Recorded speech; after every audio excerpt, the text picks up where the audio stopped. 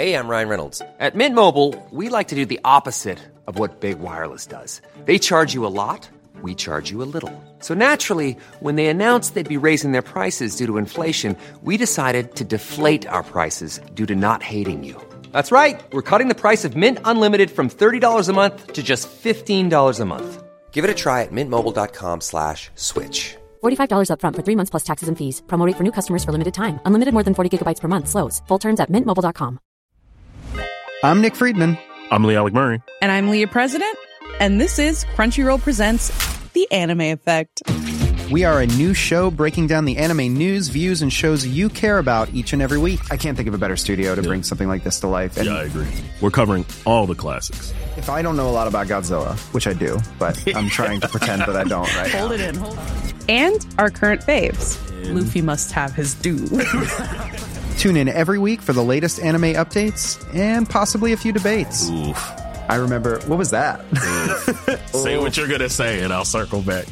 You can listen to Crunchyroll Presents The Anime Effect every Friday wherever you get your podcasts. And watch full video episodes on Crunchyroll or the Crunchyroll YouTube channel.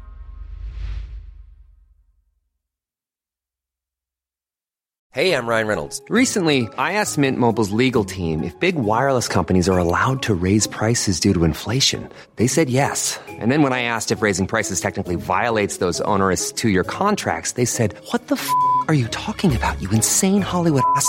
So to recap, we're cutting the price of Mint Unlimited from $30 a month to just $15 a month. Give it a try at mintmobile.com/switch. $45 up front for 3 months plus taxes and fees. Promo rate for new customers for limited time. Unlimited more than 40 gigabytes per month. Slows full terms at mintmobile.com. Hello, I'm Marie Eggeling, and you're listening to Sorry Partner.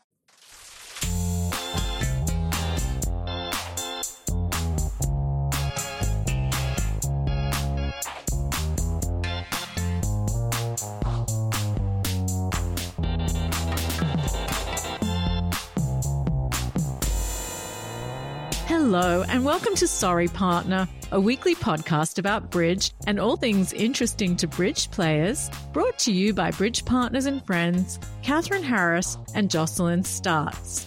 On today's program, we talk with German champion Marie Eggeling about the global community of bridge players, attracting new recruits to the game, and phantom clubs. Plus, she shares her top tip for developing players. But first, let's kibitz! Hi, partner. How are you, Jocelyn? Hi, Catherine. I'm well. How are you? I am very well. I have a postscript for you from one of our conversations a few weeks ago.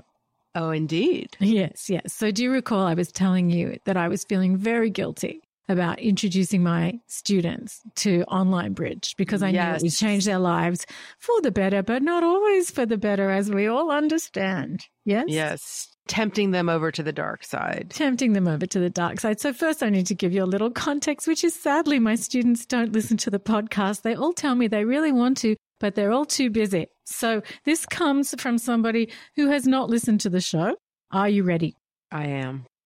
Okay, tell me, what's the deal with online bridge? I have such a bone to pick with you. Go on. Online bridge. Yeah. It's addicting. Yes. 1 in the morning, 12. I have to sleep. I have to work. I have a life. I cannot do this. And it's your fault. Catherine. Have you tried it, Shelley? No, I haven't had time. Oh, well. But after hearing that comment, maybe I won't. Don't do it. It's horrible. Yeah. It is the crack cocaine of games. I know it. So I was right. It seems that I have created a problem for my students. I have taken them over to the dark side. Well, at least to one, to Diane, who is now addicted to the crack cocaine. It is online bridge. I felt oddly vindicated, like I knew I was right. You were right that you were going to destroy her life. You knew. Yes, I did. You were not wrong. So you heard Shelley, one of my other students, saying she's not going to explore it further. And of course, I'm not going to let her get away with that. I'm going to go in again, pushing the online bridge because, let's face it, if you're serious about the game, you kind of have to have that in your arsenal. but it was very funny. And I was not expecting it. And it was so uncanny because we had just been discussing it. And then Diane comes and she was so cross with me. Not really, but a little bit. Hi, everyone. Thanks so much for listening. We are very grateful to all of our listener supporters, and we just wanted to get the word out about how easy it is to support the show. You just go to our website, sorrypartner.com, and you find the support the show button at the top and click on it, and you can see all the different benefits that come with your support. There's a sticker. A sticker. There's a shout out on social media. There's mugs. Mugs? Mugs are always good. You love your mug, don't you? I love my mug. I've always got my mug. You always have your Sorry Partner mug. I do. There's tote bags. Yeah. There's the newsletter. And the newsletter. Yes, where you get the inside scoop. Yes. And there's our undying gratitude. Last but not least. Last but not least, because we really are dependent on our listener supporters, and it makes such a difference. So thank you so much. Yes. Thank you.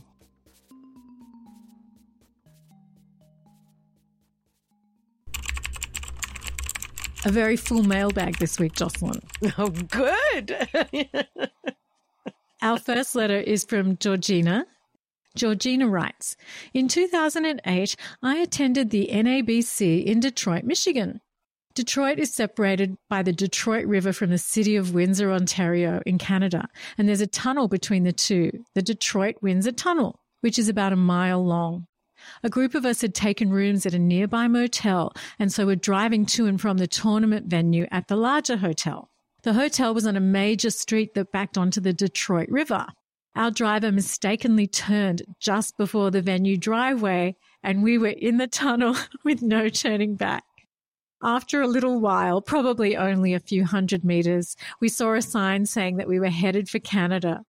Fortunately, the US government had experience with unaware drivers such as ourselves, and a turnaround appeared.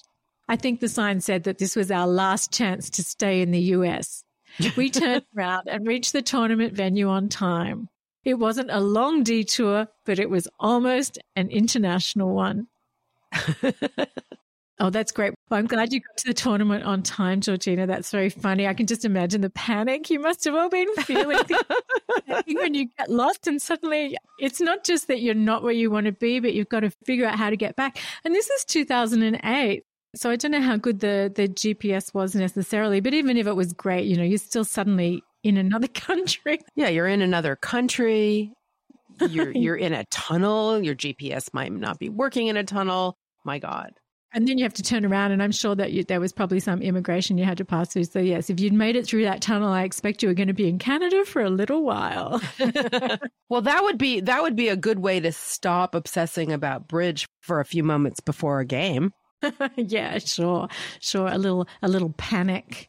Speaking of worrying about being late, I was recently playing in a fast pairs event, which I happen to really love, and you get 5 minutes on a board, and it's like, you know, speedball or something like that. Very, very fast. And my partner was late, and I was having a complete panic attack. What happened? Why was she late? She was getting some tea. Oh. Yes. No. Yes. But we did fine. So it worked out. We didn't get penalized. Wow. Getting some tea. That's one casual partner. Very. Yes. I mean, I don't know about you, but I'm always there and ready and, you know, waiting, and I'm not going anywhere. Well, especially when it's fast pairs and you're going to get penalized, and there's no reprieve if you don't finish a board in time. They just take it away from you, and that's it. Yeah. Well, I'm sure you were very nice about it, Jocelyn, which... Not especially, but she's used to me, so it didn't really bother her. Nevertheless, on the theme of being nice to one's partners, we have heard from Xavier in Santa Cruz, California. And Xavier has picked up on the theme of schmozzles or schlomozzles, however you want to say it. He writes, last July, I brought a friend to the Santa Cruz Bridge Center where he plays. It was our first time playing together in person, and he was relatively new to the game. I wanted it to be a fun experience for him. A few rounds in, we sat against the strongest pair in the room. Sitting east as dealer and vulnerable to their non-vulnerable, the bidding went pass, pass, pass, 1 spade by the opponents, 1 no trump by the responder, and then my partner said 2 no trump, and the opener doubled. I guessed correctly that partner's 2 no trump bid was showing the minors, but I held 5-5 in the majors with a doubleton club to the queen. After a long pause where I considered passing to let partner deal with the difficult situation he created on his own, I bid 3 clubs. This was doubled gleefully by South and passed out. Sure enough, my partner came down with 7 high card points and only 4 club support. He was a 2-2-5-4 shape. And we were down 6 for a cool 1,700. Oh, yikes. Yikes indeed. After the hand, which ended the round for lunch, one of our opponents, who just happened to be the strongest player at the centre, took the opportunity to commend me for not losing my cool. Very nice. He said, "Xavier, I am so impressed with you for not lashing out at your partner." The funny thing was, though, that my partner was standing right next to me. I still don't know whether he didn't see him or was subtly sending him a message too. Either way, my partner and I had a good laugh about it afterwards. Having instigated many a schmozzle myself, I've learned it's best to smile, take the beating, and move on to the next hand. All the more so if you hope for your partner to play with you again. Yeah, oy vey. Still, I think your partner's very lucky to have such a considerate partner, because we all know that they're not always. It's hard. It's really hard. It's hard to keep you cool. It's hard to be nice. It's hard to be nice. That's so funny. You've made a couple of references to that lately, Jocelyn. I always find you very nice to play with.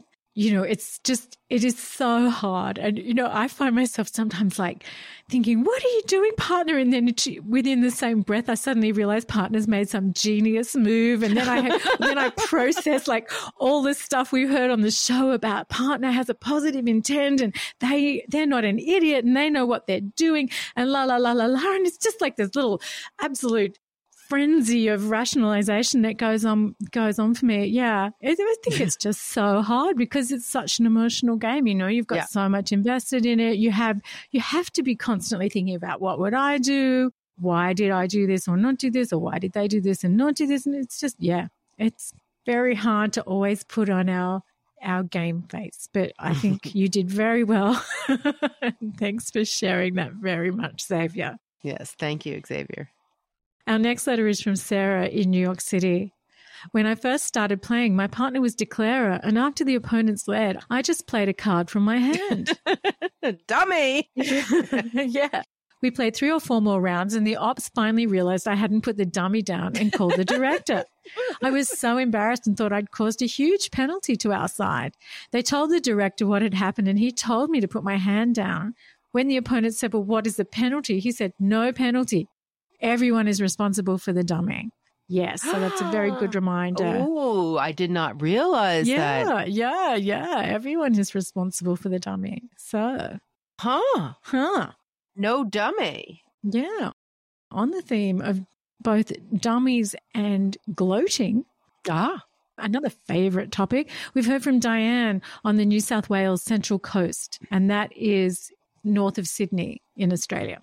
Hi, Jocelyn and Catherine. Just want to say I love your podcast. Oh, that's so nice. Thank you, Diane. Yeah, thanks, Diane. That's really sweet. The episode a few months ago about gloating generated some discussion with one of my partners, and we now make a point of not congratulating each other, but we always congratulate the opposition when they make their contract. That's very nice. Very nice. Very nice. Speaking of nice.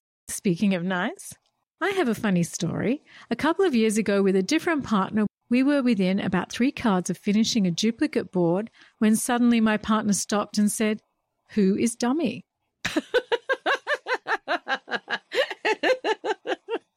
We all looked at each other and there was Dummy quietly holding his 3 remaining cards. He'd never laid down his hand and none of us had noticed until that point. My partner and I had each had about 16 years experience and felt very embarrassed that we hadn't noticed. Shh, don't call the director, we said while giggling hysterically. I thought you were going to say they had each had 16 cocktails.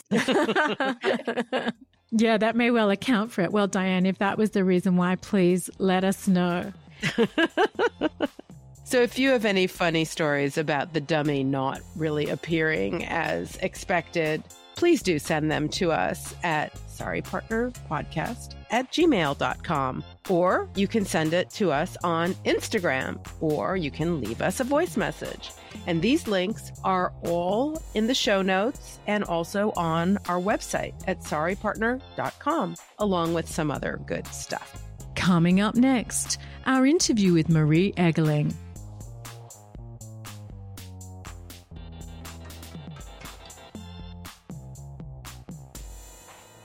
German champion Marie Eggeling won gold in the pairs at the 2014 European Championships, gold at the 2016 European University Games, bronze in the mixed, and silver in the women's pairs at the 2022 World Championships.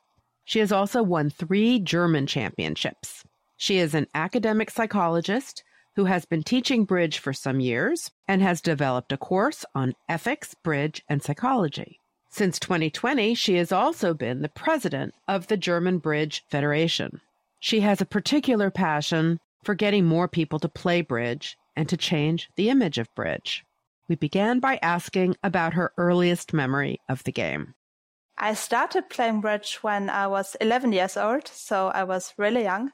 And my earliest memory, I think, is sitting in this junior bridge afternoon and having no idea what to do. Because I joined a group of kids that had learned bridge in school, and I didn't have any lessons. I just joined them because my mother had read something about this in the newspaper, and she thought, Marie, she likes to play cards, so maybe she could have a look and join. I did that, and of course I had no idea. I had played some other card games, so I knew what trump was and what the suits meant. Which games had you played? Just children games, like it's called Mamau or Rome. Nothing too serious. Yeah, so I just joined and I understood the game, but I didn't understand anything about the bidding. So I was sitting there and always asking the teacher, what do I do now? What do I bid? And it took some time before I had an idea what bidding was even about. Were the other students the same age and at the same level, or were they already knew something about the bidding? Oh, they had some lessons at their school. So it was a workshop at their school and they had some previous knowledge and I didn't, but they didn't know too much either. And they were the same age, yeah. Did you know these kids from school? No, it wasn't my school. I was at a different school, but this was the only school in my hometown that actually had bridge lessons. There was one teacher who isn't alive anymore, unfortunately, but he did a lot in my hometown teaching bridge at that school. And how did you go from that particular group of kids to becoming interested in the game yourself and then playing competitively? So this bridge teacher, he was really helping children to play more. So he took us to the evening club sessions and he also took us to some regional tournaments and then some German championships. Of course, in the beginning, my results were really crappy, but I got to know other people. I got to know other children my age. And I think something really important was taking part in the German bridge camp, which was originally a junior camp. Nowadays, it's open for juniors and for older people too. But that was a really good environment to learn and to get to know more people my age. And then a little bit later, I also joined the junior squad and was allowed to go to European Junior Championships. What was it like when you went to your first club game? Well, in the beginning, I was really bad, but of course. But over a few months, I got better and people wanted to play with me. I remember that because I was one of the only kids who was playing. But the people in my club were really nice and they liked that kids were playing and everybody wanted to play with us. So yeah, I remember a very nice environment. And at what point did you feel that you were getting the hang of it and actually good at it? Not in the club, but a few years later. So after I had played championships and after I had failed on a couple of occasions.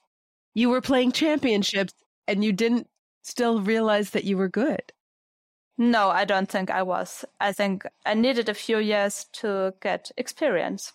I think when I was about 15, 16, for the first time, I thought, okay, now I do understand what's going on at the table.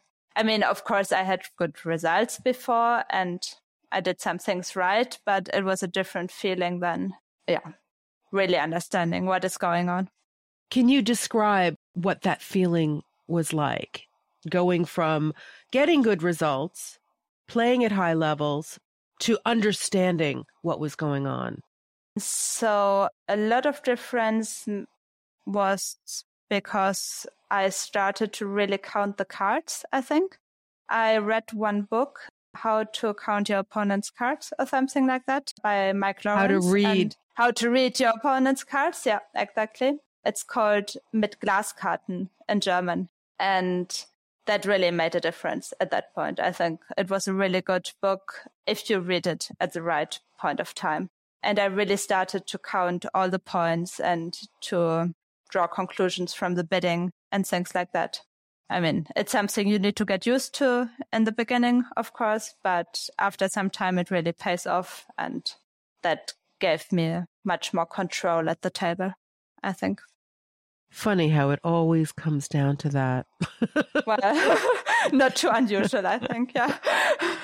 Do you have any tips for people who have, let's say, I find it challenging to keep that concentration around counting out the points and the distribution? And I'm asking for a friend. Sure. So I teach Bridge too, and I always tell my students that they need to focus on small things in the beginning, because some people think they have to remember everything at once, right? And of course, it would be best if you remember every card and every bit and all the distributions, but that's not possible in the beginning for most people. So I say they should focus on one or two things. For example, count the points, or focus on the honors, or focus on the distribution in one suit. And when they plan the play, for example, as a declarer, you need to plan the play. When the dummy comes down, they should try to think about one or two things and focus on those things during the play. And when they get used to that, maybe focus on one more thing. So take it slowly, but challenge yourself. Thank you. Thinking back to that first club game, I'm really interested to hear more about the actual experience. Do you remember going to your first club game? Where was it? What did it look like? Do you remember any of your feelings before you even started to play? So I remember going to club games, maybe not the very first one, but I remember that I wanted to play as much as possible when I was like 12, 13 years old. That must have been. So it was a club in Braunschweig, was my hometown. It's in the north of Germany. And we always had like something between 5 and 10 tables playing. There was a game in the afternoon and a game in the evening, and a few times a week. So I played as much as possible, sometimes like 3 club tournaments a week. And I just like to play bridge, I think. It didn't really matter who was or who against. At this point, I just wanted to play.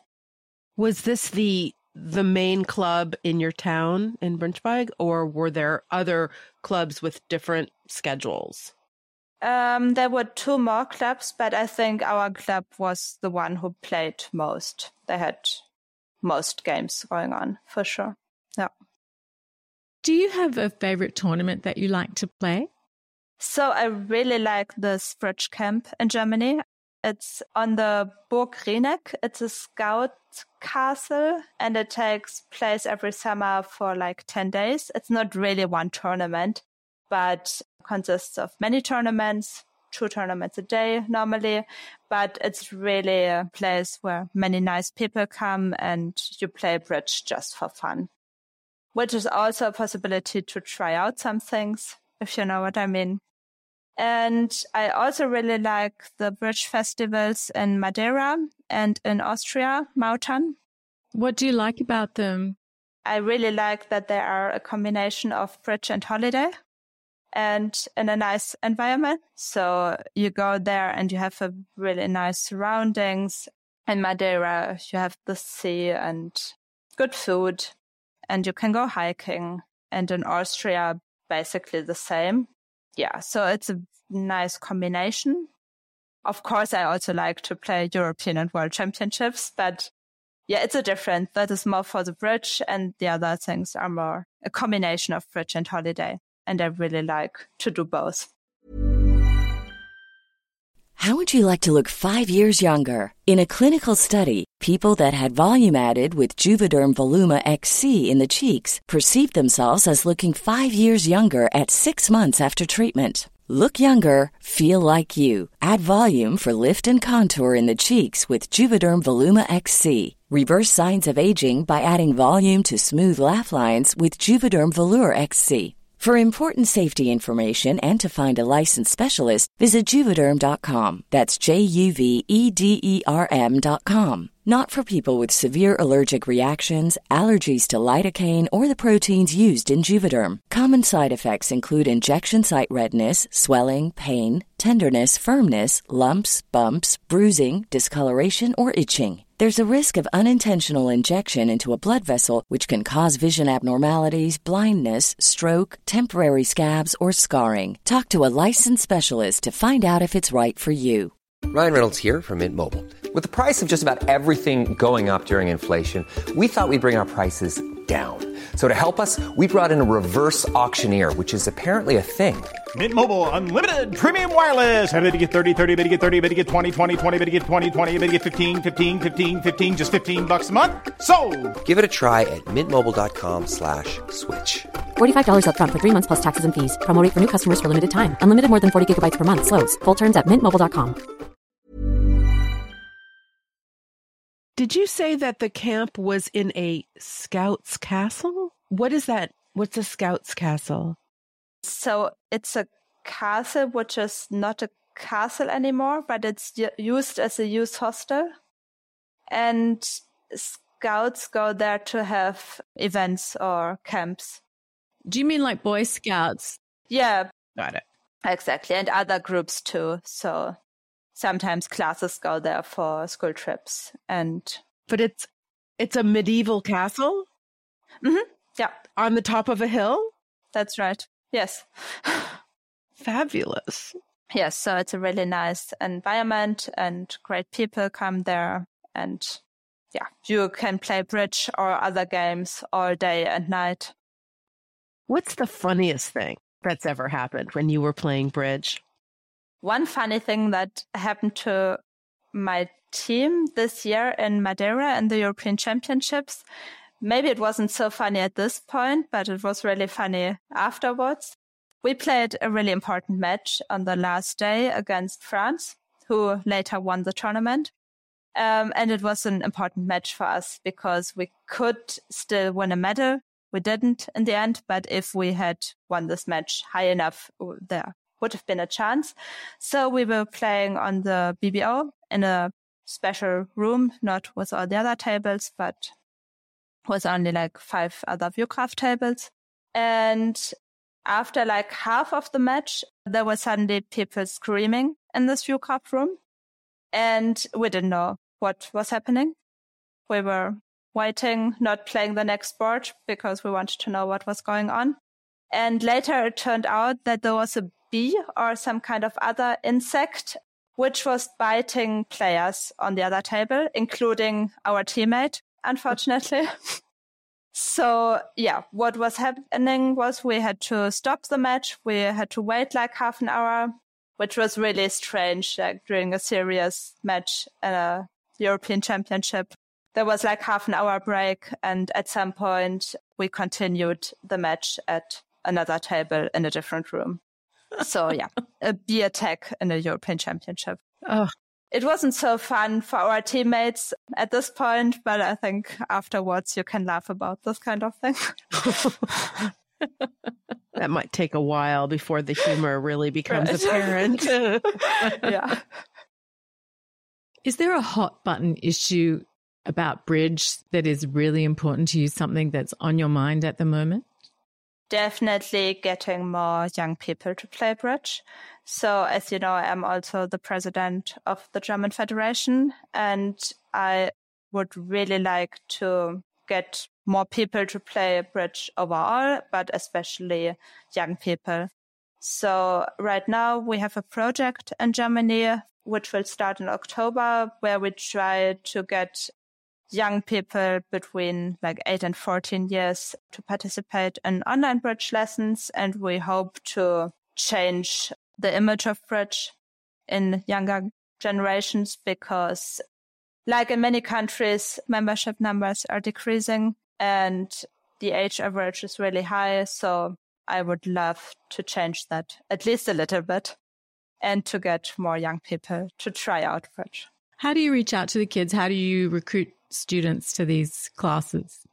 So we emailed all the clubs in Germany, and we hope that many of them are sending the message to their members. And some people I know, they really went into schools and said, here, there are bridge lessons available.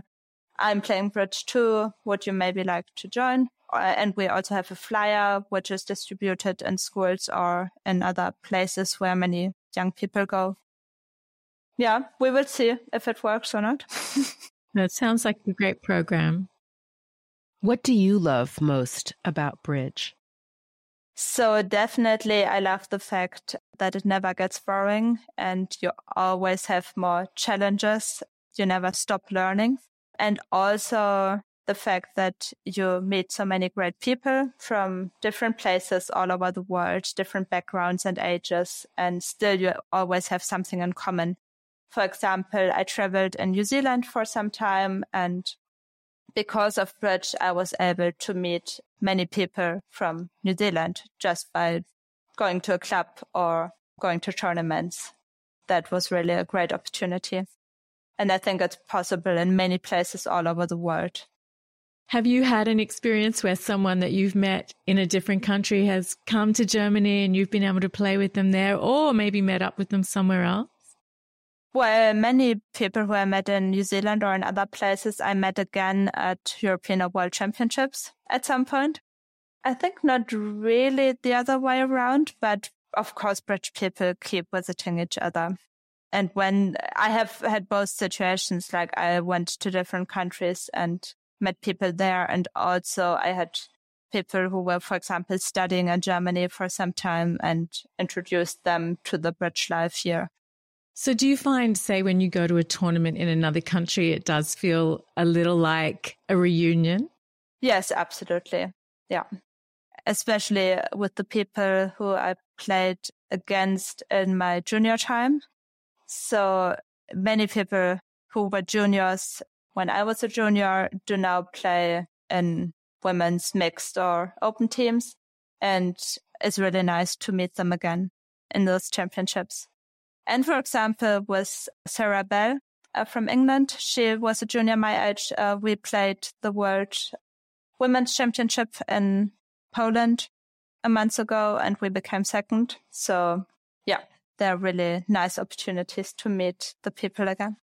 So what would Sarah Bell or one of your other regular partners say is a strength that you bring to your game? I think they would say that I'm able to stay calm and have a good bridge psychology, to put it that way. Like, I think like focus on the next board, even if something bad happens, and be nice to your partner. And also probably they would say that I do think most things normal. So of course I could try to play creatively if I wanted to, but most of the time I just try to play normal, do the normal things, so my partners know what they can expect when I do something. Yeah, I think something like that. What might they say is an area that's less strong in your game? Of course, I do mistakes like everybody does. I mean, with my regular partner, Paul, who I play in the mix, we try to find out about our mistakes, actually. And I find it hard to say I'm really bad in this, because then I would try to work on it. For example, in Madeira, we thought that our defense was really not that good. So both of us made some defense things that we need to work on. So we do that now. When you go through the boards together, do you have an understanding, either explicit or implicit, about how you do it? And what I mean is, do you take turns?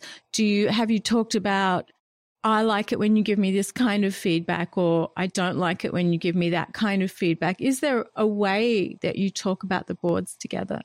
So there definitely is, but I think it's more implicit, because Paul and I, we know each other for a long time. We've played in junior teams together and basically grown up together bridge-wise.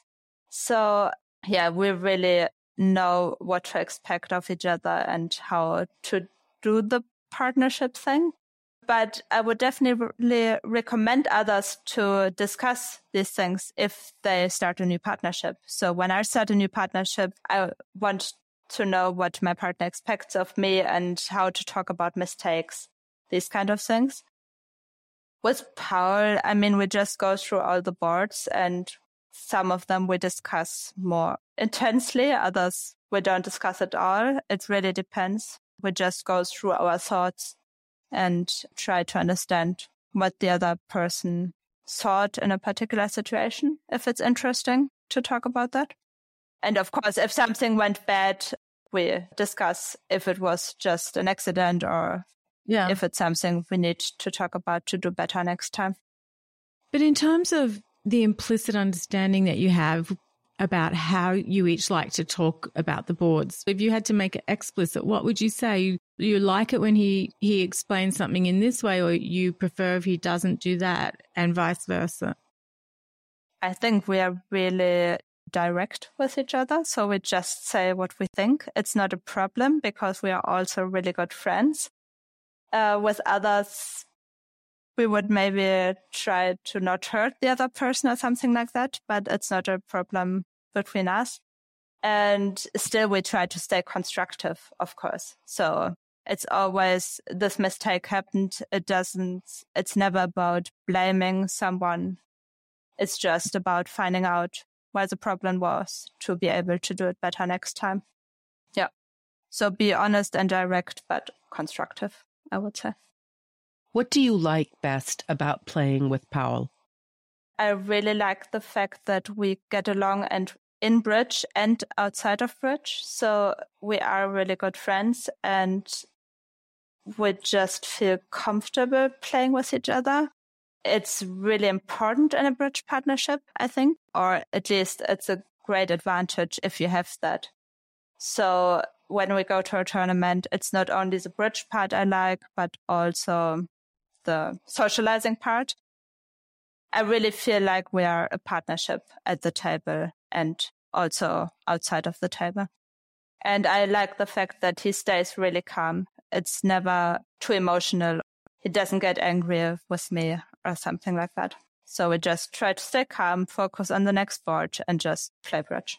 Do you ever get nervous or feel intimidated when you're playing bridge? Well, sure, yes. I mean, if we have an important match, I feel nervous before, but it's not that bad anymore when I sit at the table. So, yeah, I mean, I think it's normal, and maybe it's also kind of good because it shows that you care. But as soon as I sit on the table and have cards in my hand, it's fine. And intimidated, I wouldn't say so, no. At least not if I play in a partnership I feel comfortable on. So it wouldn't matter who sat down at the table. Your heart rate does not go up. No, not depending on the person. I don't like when the mood at the table is bad. So if an opponent behaves badly or I feel like they think I'm stupid or something like that, then I wouldn't say intimidated, but it distracts me from playing the game, and I don't like that. So I like to have a nice atmosphere at the table. And maybe it's more important to me than to other people, I would. I know that when you're not playing bridge, you work as an academic psychologist. What are some of the things that you notice in a more analytical way when you're playing bridge, when you maybe slip into your psychologist role rather than your bridge playing role?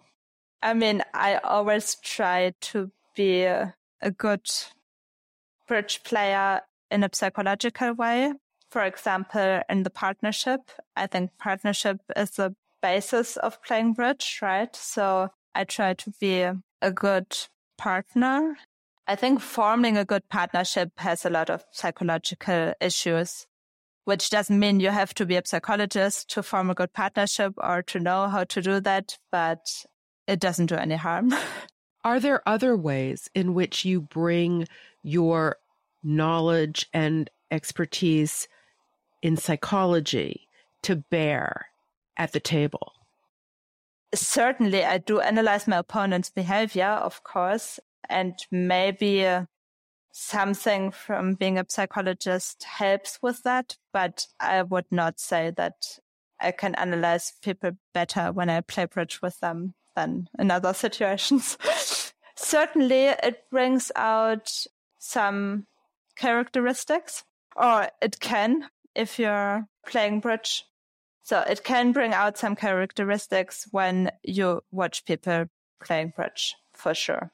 Some people show bad behavior only at the bridge table, but not anywhere else. And why do you think that people would only show a bad trait at the table and nowhere else? Well, I think at the table you are in a really high pressure situation. At least if you take bridge seriously and if you want to win, you are under high pressure. This is just a fact. And being under pressure can bring out some characteristics you would normally not show if you are in a more controlled situation. This can come out in a good way or in a bad way. Positive and negative emotions are definitely a part of bridge, and the way you show them or do not show them has an influence on your partnership, your results, and the way others perceive you as a bridge player. Do you thrive when you're feeling very excited and have a lot of adrenaline about a game? Or do you thrive when you're feeling very chill and maybe you've meditated and you're very relaxed about a game? I guess something in between. Some adrenaline is good for concentration, and it's just normal to be excited about a serious match or a match you care about, I think, or maybe just winning a difficult contract. But if it's too much, then it can also influence concentration in a bad way. So yeah, I would say medium level of adrenaline and excitement is good. If you could assemble your dream team, living or dead, fictional character, historical, who would you choose? Well, choosing a whole team is actually a lot. I have thought about this question before, and I thought I would like to meet the authors of the book Adventures in Card Play, because this book is like the craziest bridge book you can find, and the problems in there are just, well, amazing on the one hand, but also kind of scary to know that somebody actually thought about them, I think. So Somebody at one point said that Adventures in Card Play is the best bridge book, but also the only bridge book that makes your bridge worse. And the authors Geza Artlik and Hugh Kelsey are definitely people that would be interesting to meet or play against, just maybe in a friendly match or something. So that's a dream team so far of you and the two authors of Adventures in Card Play. Now you need another. I could play with Paul, my regular partner. Okay. There you go. There's your dream team. Yeah. What's the most memorable place that you've ever played bridge? Yes, good question. Of course, I played bridge in many places, like on trains, on planes, in the camper in New Zealand, in the Olympic Village in Beijing in 2008. I think the funniest place I played bridge in was a toilet in this Scouts Castle, actually, the Burg Rieneck, the place where the German bridge camp takes place. We had a tournament where we played every round in a different place, like on top of the tower or in the dungeon, places like that. And one round we played in a toilet, in the bathroom of one of the rooms. Did they have a table set up and everything? Yeah. How convenient. Not very much, yeah, but it was only 2 boards. That's so funny. How many people were in that competition? Basically, how many people had to end up playing in the bathroom? I think every pair had to play in every place. That is the aim of the tournament, to play in many different places. And so maybe like 26 pairs or something. But only 2 boards. So. Yeah, luckily. Do you have a favorite convention or gadget that you really love to play? Not so much a convention, but I started to play this funny system last year, which is called Phantom Club. Phantom Club means basically that when you are opening, you pretend that the opponent in front of you has opened 1 club, right? So every call is like an overcall of 1 club. Like 1 heart means I would have overcalled 1 heart over 1 club. It's like 9 to 17 points and at least 5 hearts. And the 1 club opening means that you have a takeout double against 1 club. So it's either short in clubs and prepared to play in all other suits, or any strong hand. So this is basically the idea of Phantom Club. And it's really fun to play. I played with my boyfriend, and yeah, it's just nice to do something different. And what happens when the opponent on your right has opened 1 club? Oh, if he has actually opened 1 club, then we play system on, of course. Okay. Then it's just the same. Okay. But if he passes, we pretend that he has opened 1 club. Yeah. I love that. Is there a convention that you really think is a complete waste of time that you don't want to ever play? So I'm really not a big fan of any specific 2-suiter conventions that involve bidding another suit to show a 2-suiter in 2 others. So like Gestem bidding 3 clubs to show a 2-suiter in the majors or something. I would not necessarily say that it is a waste of time, but it is a waste of energy, maybe. And I have seen so many misunderstandings with specific 2-suiter conventions. I feel like in so many cases, one of the partners forgets the convention and then something terrible happens. I stopped playing them a long time ago, and I would recommend everybody to do the same. If they are not very, very sure, they will never forget it. So I stick with just bidding some 2-suiters naturally and not being able to show every specific 2-suiter. What's the best bridge tip or advice that you've ever been given? I think one of the most important bridge tips I was given was about defense. That as a defender, you should always think about what declarers plan maybe and how to avoid declarer reaching his goals. I try to put myself into declarer's position, of course, including the dummy I look at and what I know about declarer's hand. and then try to understand his plan and think about what, as a declarer, I would like to not see in defense. So if I think a Trump play would really be nasty, then as a defender, I should maybe play a Trump, and so on, depending on the situation. Marie, thank you so much for joining us today. It's been lovely to talk to you. Thanks so much. It's been terrific. Thank you so much, too. It was really nice to discuss those questions with you, and have a nice evening. And that's the show. Many thanks to our guest, Marie Eggeling. Thank you also to our Sorry Partner posse of listener supporters who make the show possible. Sorry Partner is produced by Catherine Harris with production assistance from Paul Chirasso and Jade Gray. Our theme music was composed by Jocelyn Starts and produced by Daniel Graboy. Send your bridge stories and comments to sorrypartnerpodcast@gmail.com or at Sorry Partner Podcast on Instagram, or send us a voice message. And please consider supporting the show. You'll get a monthly newsletter and other supporter benefits. These links and a link to our discount offers and merch store are under the episode description in your app, on the website at sorrypartner.com, or wherever you like to listen. We'd love to hear from you, but be nice, or we'll call the director. Until next week, play well. May all your finesses be on side. And remember, as Marie says, think about declarer's plan, then do your best to foil it. Thank you, partner. Thank you, partner. Bye. Bye.